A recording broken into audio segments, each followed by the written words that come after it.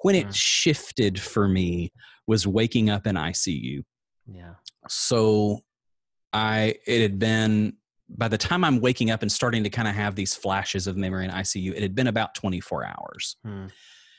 I was numb from the waist down. I'd taken so many pills that I couldn't feel my legs. I was hooked up to all kind of machines, as you can imagine. And my wife's there. My best friend is there.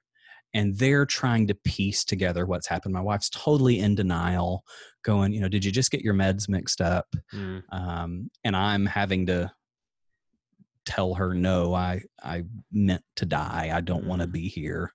All of that happens. Eventually, the next day, they leave to go home because my wife has a 1-year-old birthday party to throw. And I'm there by myself in this cold ICU room. Why does a hospital have to be so cold? I'm there in this cold ICU room. It's dark. I'm by myself for the first time. And I feel this warm hand on my chest, as real as if you were right here with your hand on my chest right now.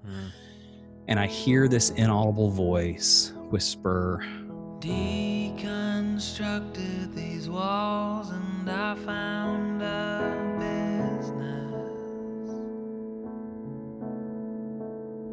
where the company line was the only way to get paid. We built a church uncertainty that fears everything against it, where the refugee suffers and the white man has it made. I won't do it anymore. It's taken me too long to recover.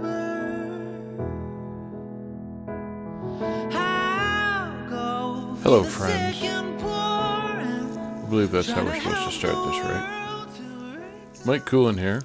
I'm a new voice that you may have not heard before, but if you follow the podcast on Facebook at all, you've probably read something that I've either written or posted at some point. Over the past couple of years, I've been a supporter of the What If Project on Patreon because I really believe in the work that Glenn's doing here, and I've actually seen some of the good that it can do with people. A while back, Glenn asked a few of us about what our favorite episode was and if we wanted to maybe record an intro. Well, so here I am. Over the past few years, Glenn's brought us conversations with some of the greatest minds, I would say, in progressive Christianity, deconstruction, and beyond. And to choose my favorite out of this seemed almost impossible, with the Brian Zahns of the world, N.T. Wright, DBH, so many to name, it's just impossible. That was all until I remembered an episode that aired last July with my friend Steve Austin. There was something about this conversation that was just so Glenn, so Steve. It was so relaxed. Allow me a moment to go kind of full narcissist here because I am in fact the Mike that is mentioned a couple of times in this episode. First time I met Steve, I went to a speaking engagement of his, and I wore a What If Project Rainbow No Hate Love Wins hoodie. And that got a conversation started because Steve had never heard of the What If Project. We got the ball rolling, I connected the two, and that kind of culminated in the podcast that you're about to hear. Unfortunately, this past spring, Steve tragically died by suicide. His work, his interviews, are a way that his work can live on. To be honest, I've avoided listening to this for a long time. Tonight while cooking dinner, I thought, you know what, I'm going to take the time. I'm going to tune in again. There are moments, like now, that I got choked up as I remembered my friend. Many of us have home movies, old audio recordings, where we can listen to loved ones, but to be able to hear them in this high quality, like somebody's in the same room with you, it's tough. What surprised me, though, when I listened to this, is how much I was smiling, how much I was laughing. Because I remembered the humor and the wit of my friend.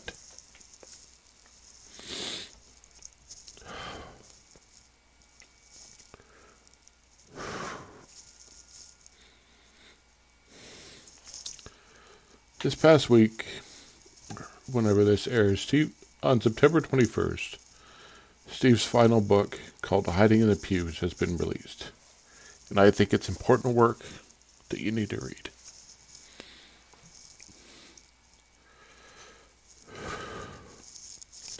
More than anything, Steve has taught me that if you're struggling, reach out.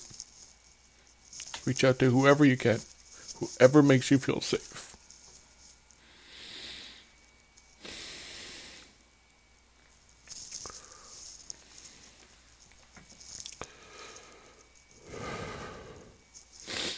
There's going to be some links in the show notes to both his new book and the GoFundMe that's still running to support his wife Lindsay and his 2 kids.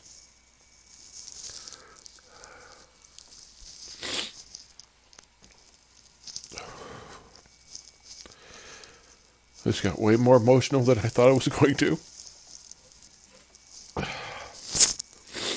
But Glenn, let's roll the tape. Let's reintroduce everybody that listens to the What If Project to not Stone Cold Steve Austin, not the $1 Million Man Steve Austin, but to the real Steve Austin. Husband, father, pastor, life coach, and a dear friend. Does God have a face? Does he have a body or even a name? If he does he know that I'm alive? Is God even here? Does she care that I doubt? Does she care that I fear? Something tells me God will survive. So take a breath, breathe it in, the mystery that is this, a universe we don't know. I think the truth is. Hey everybody, welcome back to the podcast. Today we are joined by author, coach, ex-pastor, Steve Austin. So Steve, welcome to the podcast, my friend. It's good to finally catch up with you. Oh my goodness. It's so great to be here. Thank you for having me. Oh, you're welcome. So I first heard about you from a listener of the podcast who said that you spoke at his church, I believe. And Yeah. I needed to reach out to you and bring you on the podcast. And he kept going at me saying, you have to talk to this guy. You have to talk to this guy. And so here you are, finally. It was getting really expensive, so I'm glad that you finally took the bait. Shout out to Mike. Shout out to Mike, Mr. Mike. Yeah. So I read your book too at his recommendation, Catching Your Breath, which for our listeners is subtitled The Sacred Journey from Chaos to Calm. And it really resonated with me and my own journey. So I wanted to start by thanking you for your work. I mean, I follow you online. You Thank put you. out really rich content every day. And you're one of the people I look forward to seeing, like, what's Steve going to post today, especially in the midst of all of the COVID-19 posts that are out there and all the stuff going on. You're always a flurry of hope that comes into my Facebook feed. So Flurry thank of you. hope. Well, Yes. thanks. I'll take that. So to kind of kick off the conversation, I was wondering if you could maybe just start by telling us some of your story. Who are you? What has chaos to calm look like for you? Maybe some of the highlights of your journey. Sure. Yeah. Thanks again. So, boy, I grew up evangelical. Don't hold it against me, but I say that tongue in cheek. They're still my people. I get them. Yep. I don't agree with them, but I get them. Sure. And so grew up evangelical, grew up very small town, rural Alabama. And church was a part of our life. It was our life because I think, well, first, fear-based theology kept our asses in the pews, but also small town church really does this amazing job of providing immediate community. It provides this immediate friend group, this immediate like mentor opportunity, if that's what you want. Yep. It provides immediate opportunities to volunteer. You walk in the door and they provide all these things immediately. Here's your whole new everything.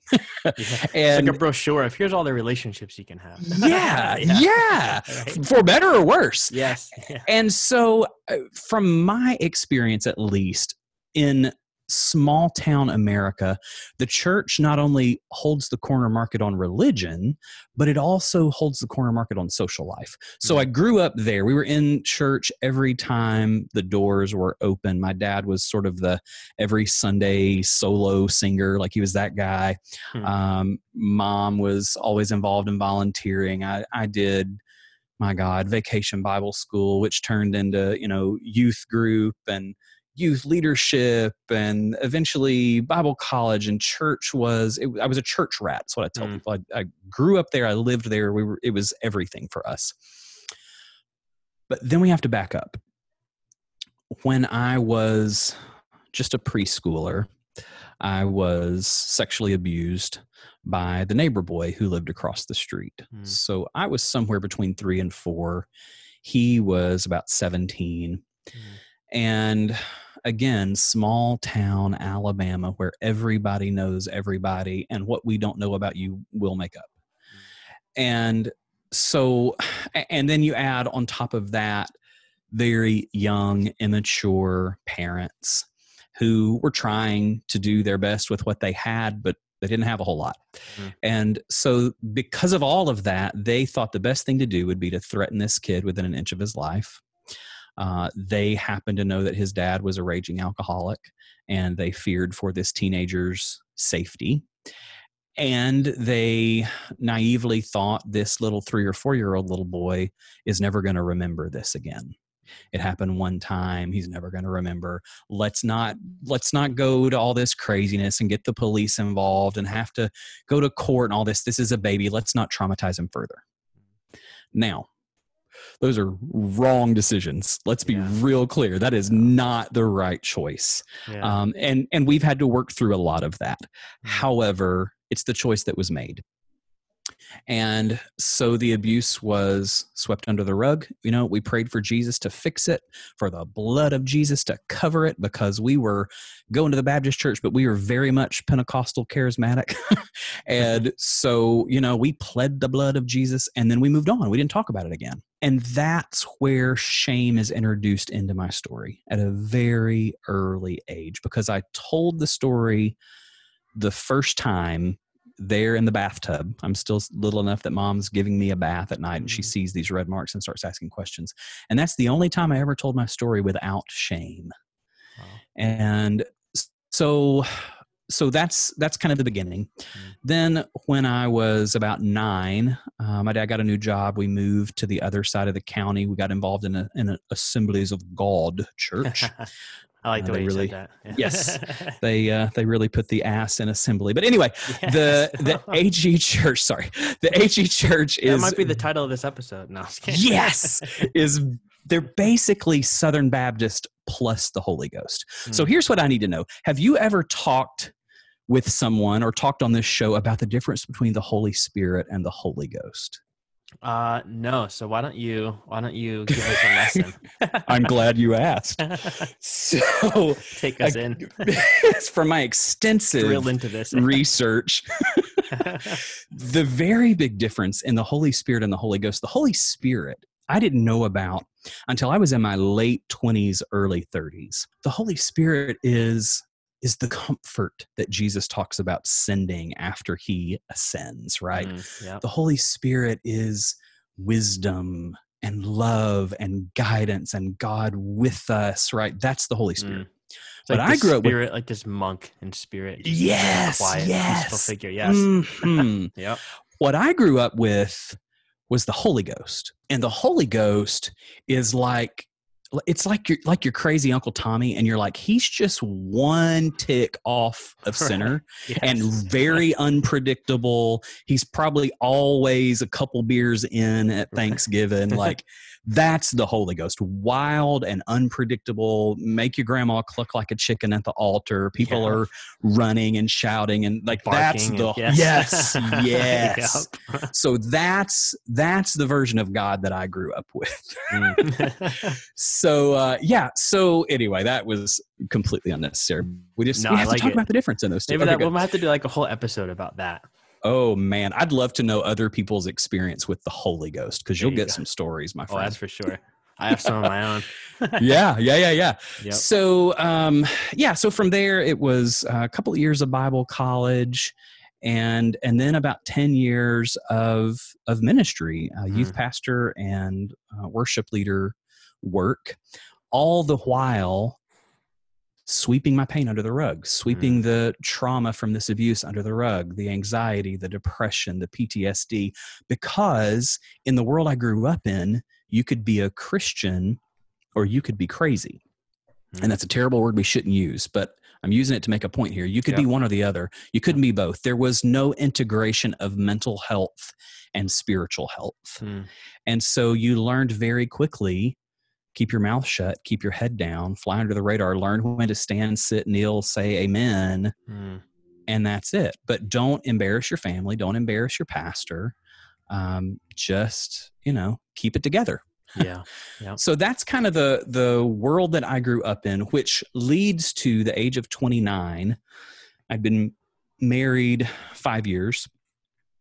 Lindsay and I had a little boy that would turn a year old the next day. I've been serving as a youth pastor and or worship pastor for about 10 years, and I just couldn't handle the pressure anymore. The pressure of performance-based Christianity. You mean there's pressure when you're a pastor? No. Man alive, are you kidding? Yeah, add that on top of it. I'd been living, 20-something years of just typical pressure of being this performance-based Christian. Sure. Yeah, then you add the pastoral role on top of it. I would put my prescription bottles in my lunch box. I would take my lunchbox into the staff bathroom at the church, lock the door, go in the stall, lock the stall, and take my meds in the stall in the bathroom, because I was scared to death for anybody to know that the youth pastor is having to take meds for anti-anxiety. Yeah. So much shame. Yeah. And so long story short, I attempted suicide at the age of 29 because I just believed that I was a burden on my wife. She was the only one that knew of all these struggles, and that it would be better for her at 27, young, smart, beautiful, capable, independent, could do anything. She could start over. She could find a normal husband. This little baby boy that turned a year old the next day, he would never remember me. He could have a new dad, a normal dad. He could start over. And so when people talk about suicide, they talk about how it's the most selfish thing you can do.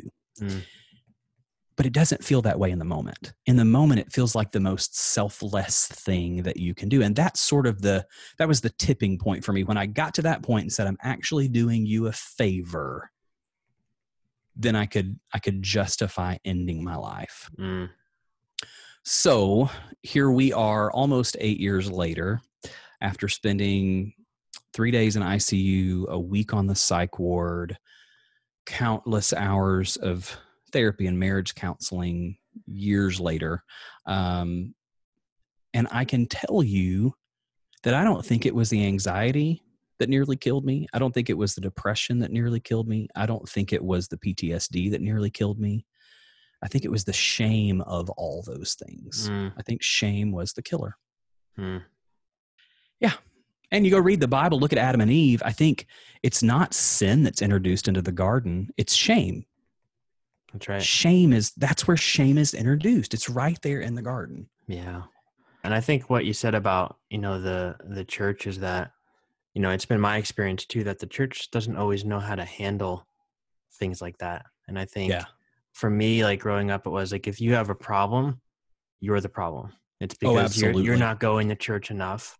You're not reading your Bible enough. Join another Bible study. Now it's download another devotional on your phone. It's pray more. It's, have an accountability partner. Like if you're not okay, it's because you're not doing something right. You're not hitting the right button on the vending machine.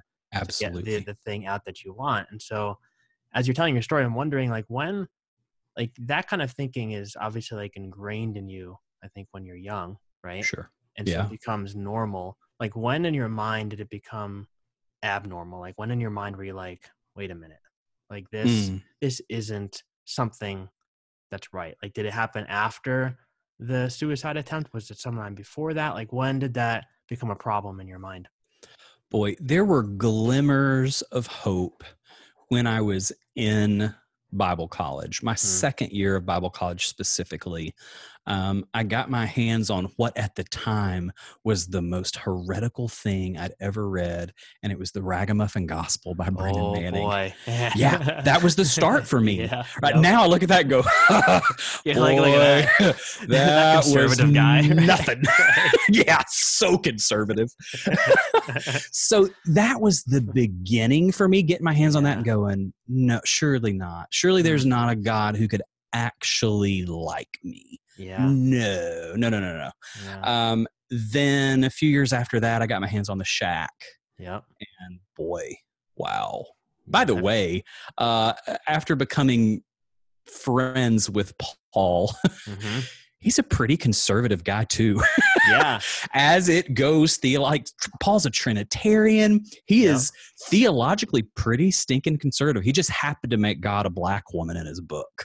Yeah. I talked to him on the podcast once and I asked him something and he didn't give me the answer I was expecting. And I was like, maybe I'm not going to go down that trail. I'm just going to halt and pivot to another he's direction. not very liberal at all theologically. Yeah. But what a great guy. Anyway. Have you seen the movie, by the way? Love it. Yeah, love it. Read the book, I think 8 times. I've seen the movie twice. So good. Yeah.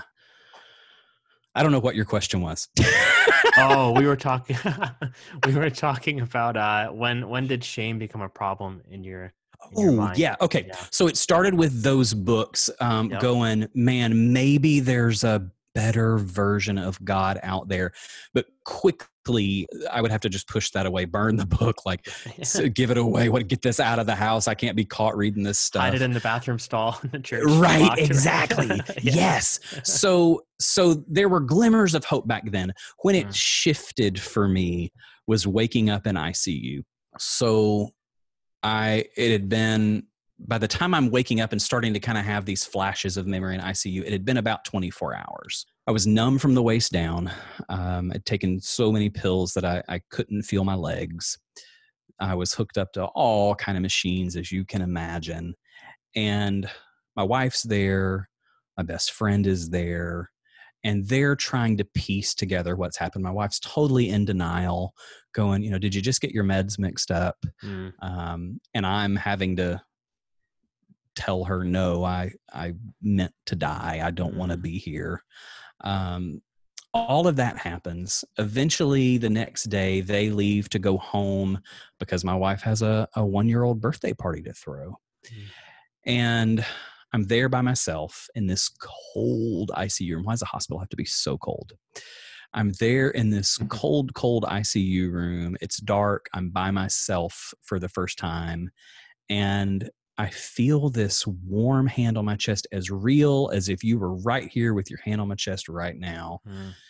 And I hear this inaudible voice whisper, I'm not finished with you yet. And I just started crying, because whatever you believe theologically in that moment doesn't matter. Yeah. I had this experience with divine love that refused to give up. Like God actually became a very present help in time of need in that moment.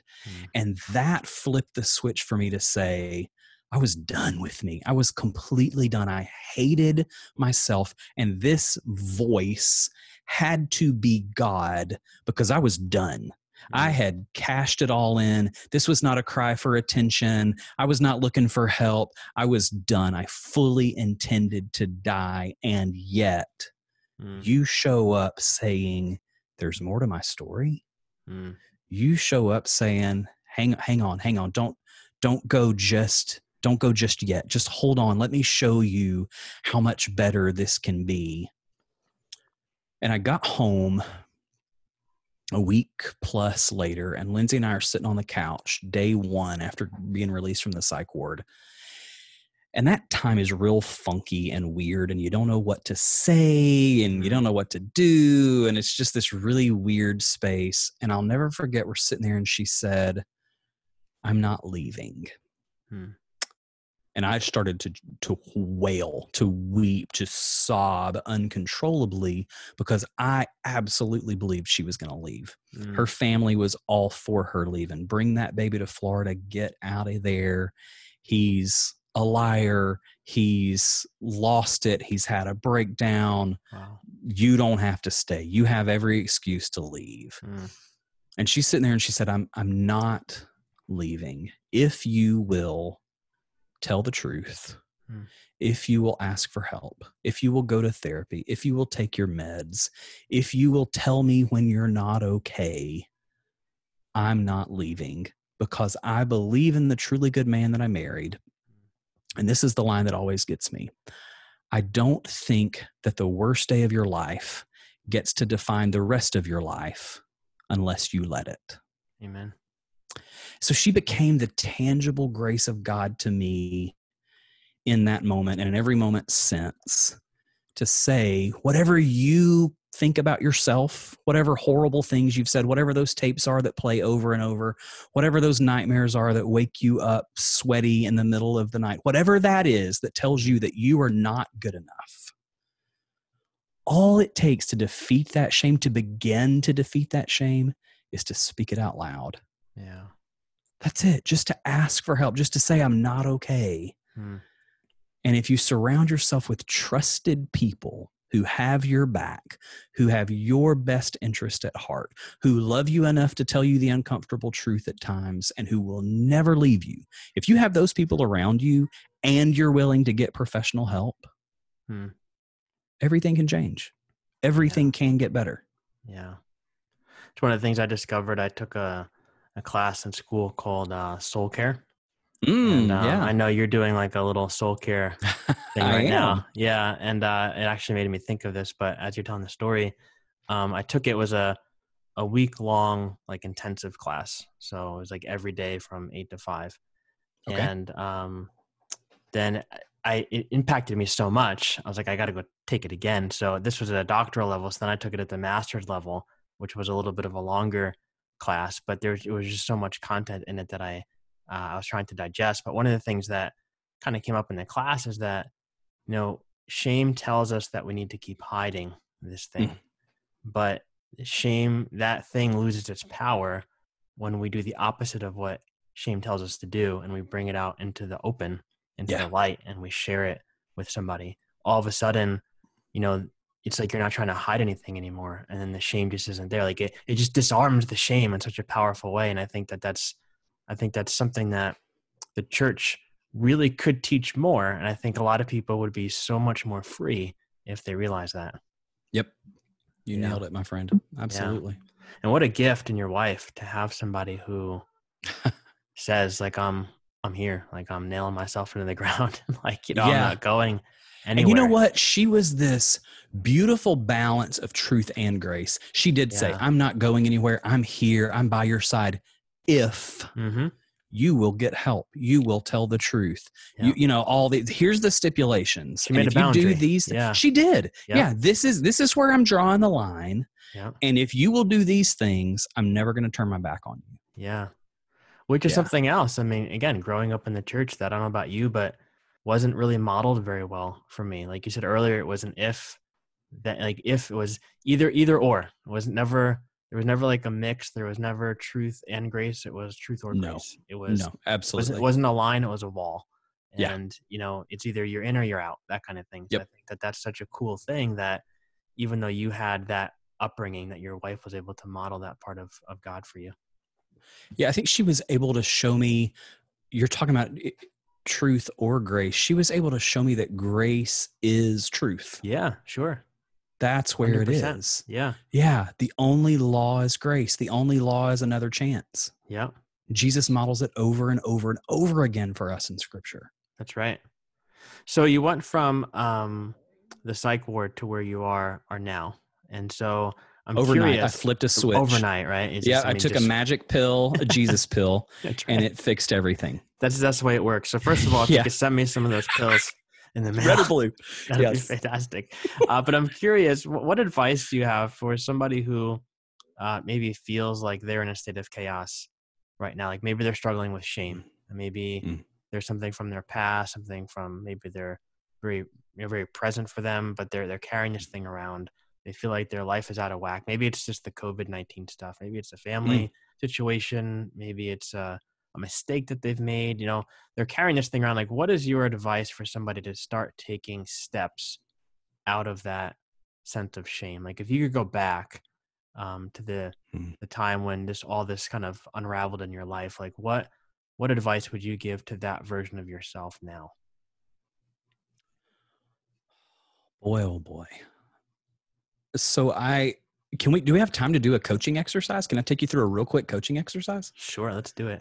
Let's do it. Okay. So I just sent this out to my people today, to my email friends. Okay. And it's just a sphere of influence. So if you have a paper, or you want to pause this podcast and go get paper and pen and come back, unless you're driving, and I want you getting paper and pen right now. But if you get paper and pen and draw the biggest circle you can draw inside that sheet of paper. Okay. And then inside that circle, draw another circle kind of toward the top of it. Maybe make the edges touch, and draw a smaller circle about a fourth of the size of that larger circle.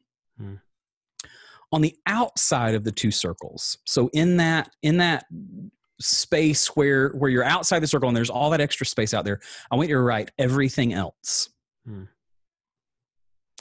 Inside the smaller circle, I want you to write within my control. And inside the larger circle, I want you to write, I can influence. So this is one of my favorite exercises when I'm feeling overwhelmed or stressed or anxious. This is one of my go-tos. Okay, so you got your circles on your paper. I want you to take a few minutes and think about, kind of go through this list. You can write them down if you want to on the back of this paper, or just make a mental note of the things that are contributing to your anxiety, to your worries, to that feeling of overwhelm. Maybe it's some of those things you mentioned. Maybe it's running out of food. Maybe it's what's going to happen. This COVID-19 thing is all uncertain, and what's tomorrow going to look like? The news seems to change hour by hour. Maybe it's that dentist appointment that I canceled and I can't yet reschedule. Or I'm worried about my grandma, or I'm feeling really tired, or, oh my gosh, how do I balance work and home when I'm working from home, and or lack of work, or feelings of guilt for not doing more. Like, there's all these things that we might be feeling worried about specifically right now in this time of crisis. So I want you to write each one of those worry items inside this sphere of influence, and then decide. There's 4 questions you have to ask yourself. The first one is, do I have complete control over the worry? If this thing I'm worrying about, I have complete control over, then I should write it in that little circle that says within my control. Do I have partial control over this worry? If I don't have complete control, but I have partial control, then I can write it in the larger circle, the I can influence circle. If it is completely outside my control, completely outside my influence, then you have to write it outside those 2 circles in that wide open space that says everything else. And then from there, you move on to your next worry. So you go through that process with everything that's on your list. These are all the things that are draining me right now. Go through those questions, those 3, and decide where they go. Once you've written them all out in sort of that relevant, appropriate space, then look at it. So for the things that you have control over, you have to identify an action, even if it's a really tiny action. Identify an action for each worry. It's really helpful if you do one action today, or maybe one action right now, and it will make you feel better right now. Even if it's just 1%, you're going to feel better. Yeah. For the items that you put in that larger circle where you have influence or partial control over them, then write down the steps that you're going to take and exactly when you're going to do them, whether that's today or in the next few days. And then the final step is to let go of everything else. All that stuff in the everything else field, you got to let go of it because you don't have control over it. My friend Sue, and I talk about this in Catching Your Breath. My friend Sue says, the merry-go-round has a motor. All you have to do is get on and ride. Yeah. So you have to give yourself permission to take the cross off your back or the cape, whatever it is for you, come down off that thing and not be the savior of the whole world. You can't change everything today. You can't heal all the sick people today. You can't make all the depressed people feel better today. You can't. So you have to let go of all those things. And then the good news is now you get to choose how you're going to spend your energy. You get to choose to focus on what is within your control, what is within your influence, because everything else that you're focusing on is a total waste of energy. And it's going to keep you from showing up fully in the other areas of your life where you are desperately needed. Yeah. So I think that's my little tip. Yeah. I think it's about being aware of what's going on in your mind. Like think about what you're thinking about, right? Because so often we just let stuff fly into our minds. We don't think twice about it. But in reality, if we stop, like you just described, long enough to put different things in categories, we'll see that sometimes the things that are overwhelming us the most are the things that are most out of our control. And if we would just focus on those things that we can influence, that we can make a difference with, I think it alleviates a lot of the pressure. I've seen that in my own life anyway. Yeah. My friend Ashley Davis is a therapist in Birmingham, and she says, you are only responsible for the things you can touch. Yeah. And that gives us so much more permission to be human. You're not a machine. Yeah. You're not some algorithm. You can't just keep going, especially when crisis is happening. We've got to have more downtime, more stillness. We've got to be able to take care of ourselves, or we're going to burn out way quicker than normal in normal time, whatever normal time is. Right. So one of the things you talk about in the book that I wanted to ask you about is kind of the ways in which you connect with God and how that's changed for you. Because you have a section in the book where you talk about how as you've kind of progressed or evolved in your faith and things have deconstructed, for a lack of a better word, like that the way you connect with God, the way you view God, like that's changed. So I'm wondering, like, what is it about how you connect with God that's changed, and why was there a need for a change? And I ask that because we have a lot of people that listen to the podcast who are kind of in that phase of rethinking their faith, and they're asking like, well, how do I connect with God if I don't really believe the same things about God that I used to believe? Like, do I still need to approach him in the same way? Like, is there a different way that I can go about having a deeper connection with God? So like, what are your thoughts about that? Oh man, this is one of my favorite conversations in the whole world. Oh, it's one of my favorite things to coach around. So you'll have to shut me up, Steve. Like, hey, we've been talking 2 hours, Steve. Stop. Stop. It's one of my favorite things in the whole world. Yeah, I gotta have water. So what you believe about God is, if not the most important thing in your whole life, it's at least the second most important thing. Yeah. And the only way it's the second most important thing is if what you believe about yourself is number one. So those two things flip-flop for me often because they are so intertwined.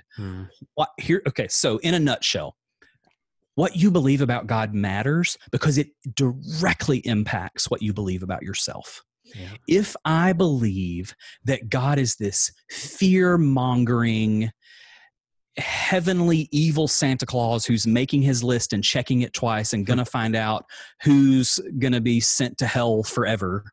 Wait, that went really crazy really quick. But if that's who God is, and I'm worthless without him, I'm broken, I'm just a piece of trash without him, if I'm just trash, if I'm just a pile of crap, then why does my life matter? Yeah. Right? Like, of course. So I'm thinking specifically about our LGBTQ brothers and sisters. If we've been told, if they've been told that they're not good enough because of the way they were made, because of how they were born, if you're not good enough because of your sexuality, and that's what I infer from God, if that's what I'm getting from God's mouthpiece, the church, then why wouldn't I infer that my life is worthless, that God must hate me? I might as well hate myself. I might as well just die. So let's go look at the suicide numbers for that specific community. I didn't plan on going here, but I guess we're going to go here now. Go look at the suicide numbers for that specific community. Well, no wonder they're through the roof compared to other marginalized populations, because we've told them, you have no place here. You're not welcome here. So, oh my gosh, what you believe about God matters so much. And as important, what you don't believe about God matters. So I believed in this angry, egotistical, emotionally unstable, abusive, fear-mongering God for years. And I was convinced that if I wasn't a good little boy, that my name was going to go on the naughty list, which is the opposite of the Lamb's Book of Life, for those of you who don't know. Right?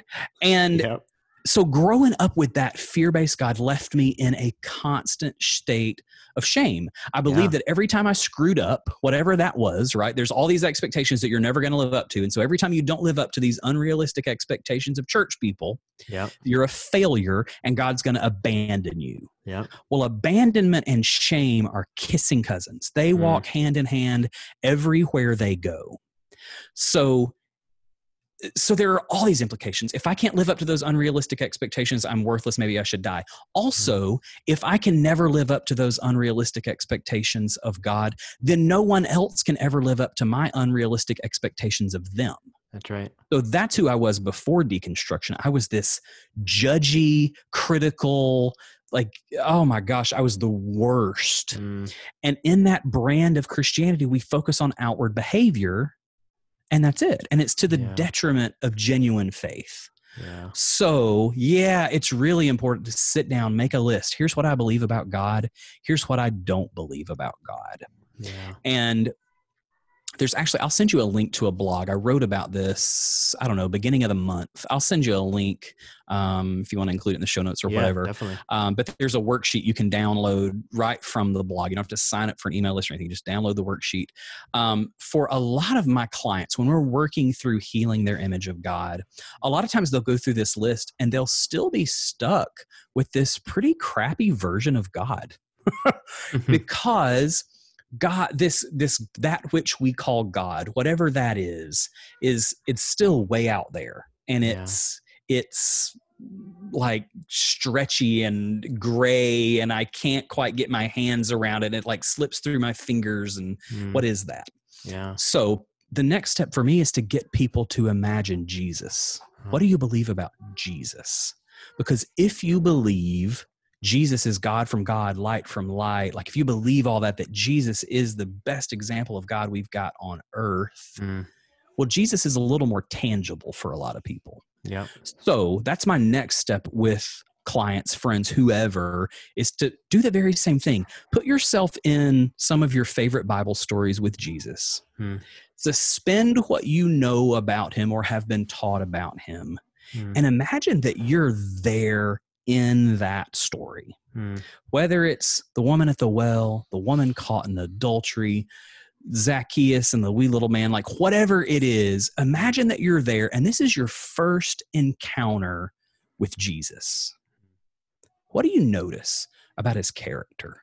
How does he interact with the people around him? What is he saying?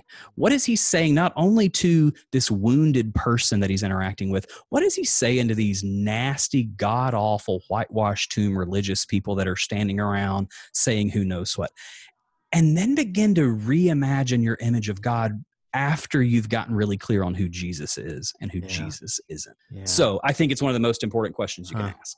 I like that. I think I'm thinking back on my own story, and I think that I used to view God as the angry God who was angry at my sin, and he had to punish Jesus because he had to take it out on somebody, like that whole thing. And that the way I approached God then is entirely different than the way I approach God now. And I think to the story, one of the stories in the Bible that had a big impact on me was the story when Jesus calms the storm. And he says to the disciples, "Oh, you of little faith." And 15 years ago, I looked at that as a shaming kind of phrase. Ugh, you of little faith. Like what is wrong with you? Yeah. But now when I look at it, I almost in my mind see like Jesus sitting down next to the disciples, next to Peter, and put his arm on his shoulder, say, "Peter, man, I know this is hard." Like just talking to him, talking him through it, and be like, I know you don't feel like you have a lot of faith right now. I know that the storm is, I know it's hard. I know it's rocky. I know it's windy, like kind of walking him through it as opposed to shaming him. And I think that the way that I now connect with God is entirely different. And therefore the way I approach God is very different as well. Yeah. And so it has this beautiful, like what I believe about God then has to inform what I believe about myself and what I believe about other people. Yeah, for sure. And how I interact with the world around me. Yeah. So here's mine. What I believe about God, who God is: present, dependable, love, involved, patient, my healer, but not that way. What I don't believe about God: a control freak, angry, my abuser, bound by religion, cosmic Santa or beck and call girl, or American.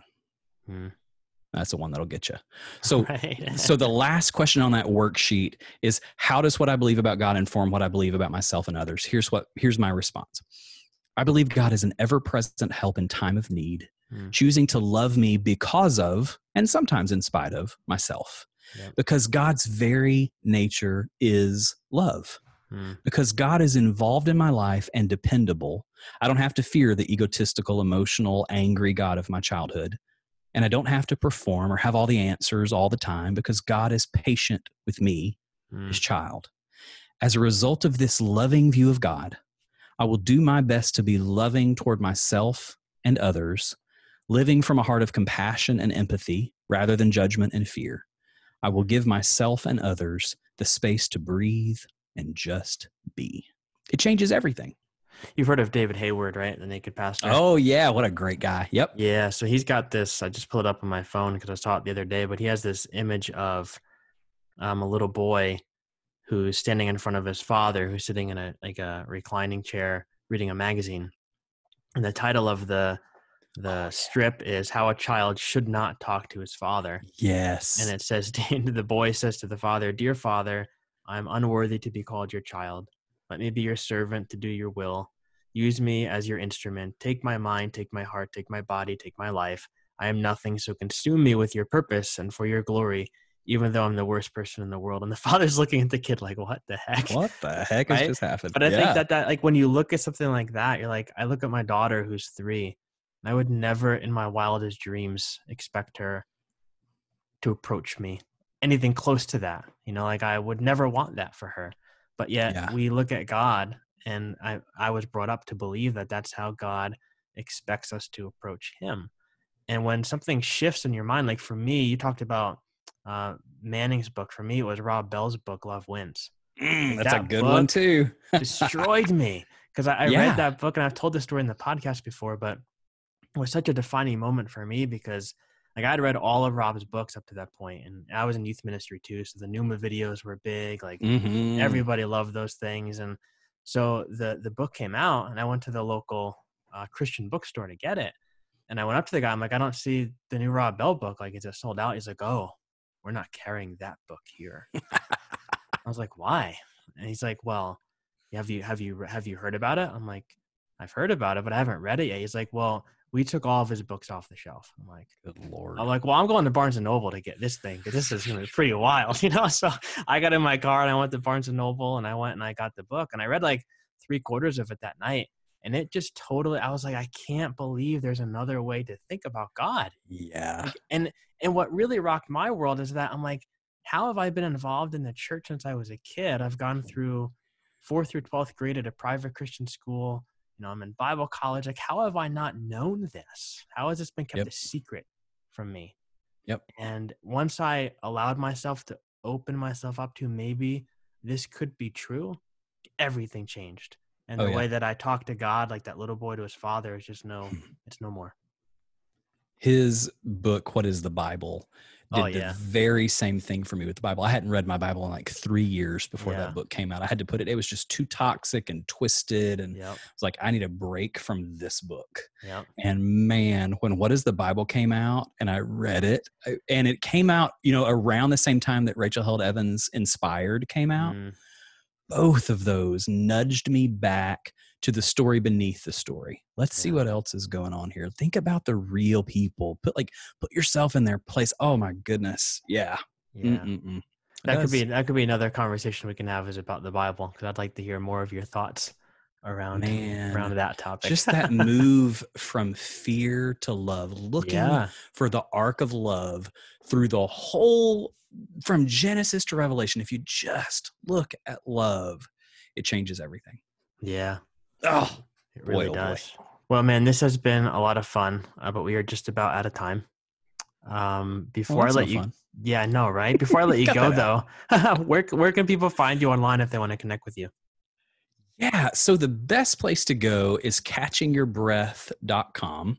Okay. It's the name of the book. It's the name of my podcast. You can sign up for my free courses there. You can connect with me on social media from there. You can find out about my coaching. It's all there at catchingyourbreath.com. And one last word for our listeners, for the person who is caught in that chaos mode. What are your parting words for them as the ex-pastor, Pastor Austin? Pastor Austin. Oh, man. My parting words are this. Ask for help. Yeah. Don't suffer in silence. Whether you call the Suicide Prevention Lifeline or you call whoever that trusted like ride or die homie is for you, whatever that person or organization is that makes you feel safe and accepted, reach out to them. Maybe it's the LGBTQ community center in your town. Maybe it's the mental health clinic. Maybe it's your pastor. Whatever that is that makes you feel safe and like you belong and like you're good enough, reach out to them and tell the truth. Like that's, it all starts with going, I'm not okay and I need help. If you can just start there, there are people who can help you get okay. Yeah, that's right. That's where you start. Good. Bring it out of the darkness, right? Yep, that's it. That's it. Well, man, I'll put all your links to all your stuff in the show notes, and we're going to do this again soon.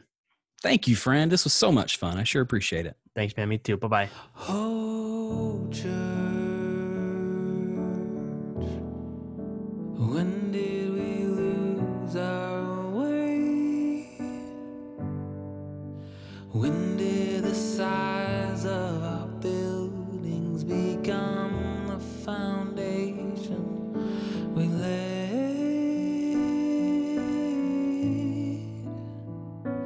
No, church, tell me what made us think that we could keep others away in the name of some so-called safety.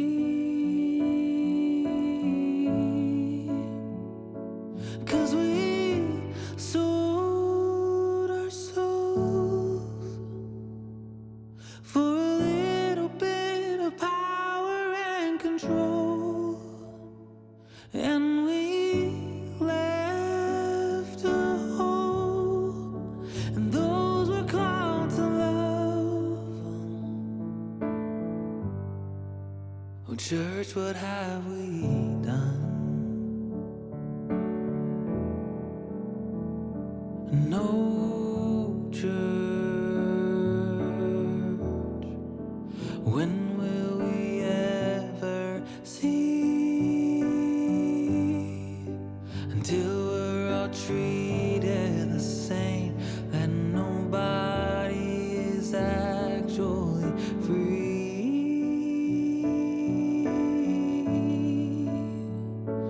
Oh, church, you started to pave the way to our irrelevancy, 'cause we've driven the other away.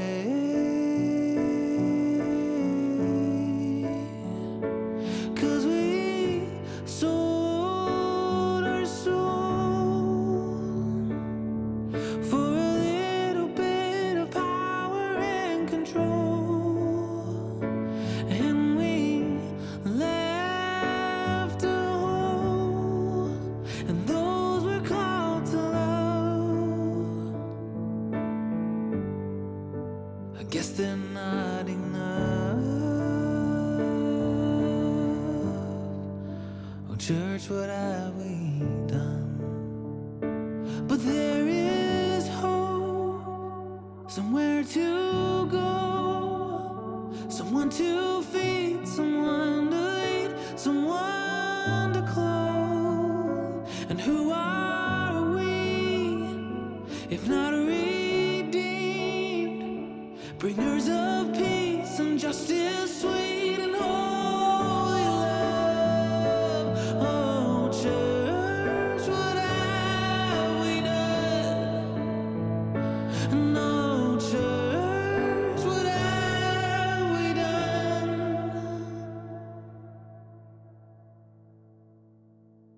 May we sell our souls to be rid of all the power and control.